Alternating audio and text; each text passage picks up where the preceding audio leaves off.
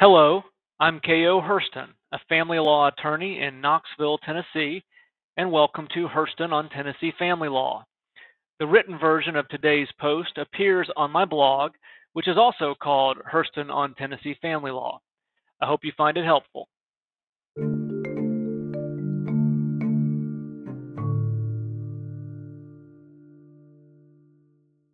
The birth rate in the United States has declined for 6 consecutive years, especially in areas where the economy is growing.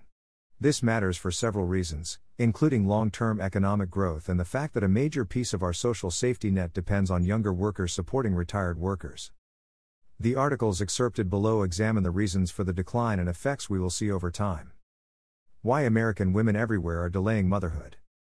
For decades, delaying parenthood was the domain of upper-middle-class Americans, especially in big, coastal cities.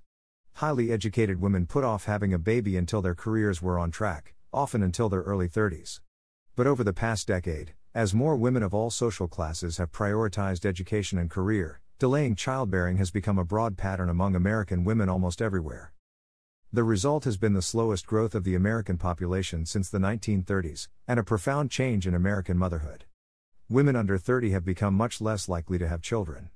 Since 2007, the birth rate for women in their 20s has fallen by 28%, and the biggest recent declines have been among unmarried women. The only age groups in which birth rates rose over that period were women in their 30s and 40s, but even those began to decline over the past 3 years. The story here is about young women, whose births are plummeting, said Caitlin Myers, an economist at Middlebury College who analyzed county-level birth records for the New York Times. All of a sudden, in the last 10 years, there's this tremendous transformation. A geographic analysis of Professor Myers' data offers a clue. The birth rate is falling fastest in places with the greatest job growth, where women have more incentive to wait.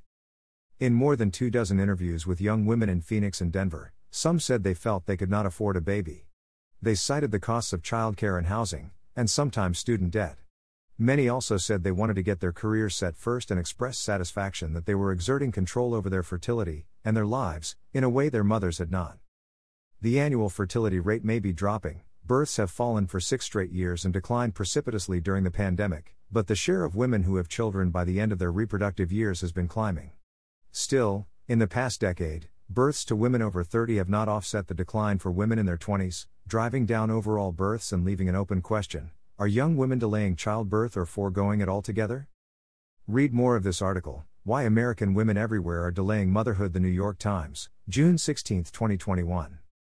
The Unreasonable Expectations of American Motherhood. How low can America's birth rate go before it's a problem? Asked a 538 headline last week. Low birth rates beckon new debate, read the Wall Street Journal. Both noted the stakes: fewer workers paying into Social Security, essential jobs without bodies to fill them. Our economy hums along based on the idea of growth, both of money and of people, and in the past few years demographers and pundits alike have pondered the decline. Last year was a record low for the American birth rate.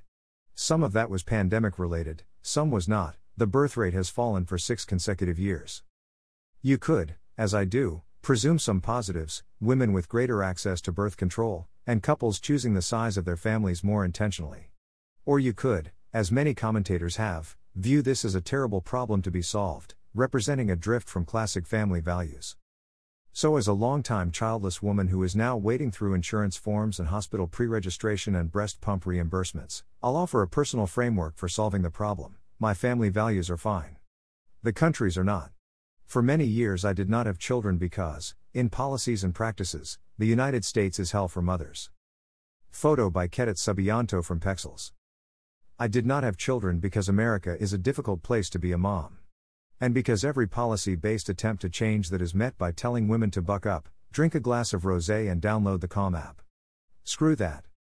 Now I'm having a baby, a plot twist that involved a lot of thinking and planning with my husband, paired with a lucky salary bump, paired with my employer's increasingly generous leave policies, paired with a soulful and biological pull that has to be listened to rather than suppressed.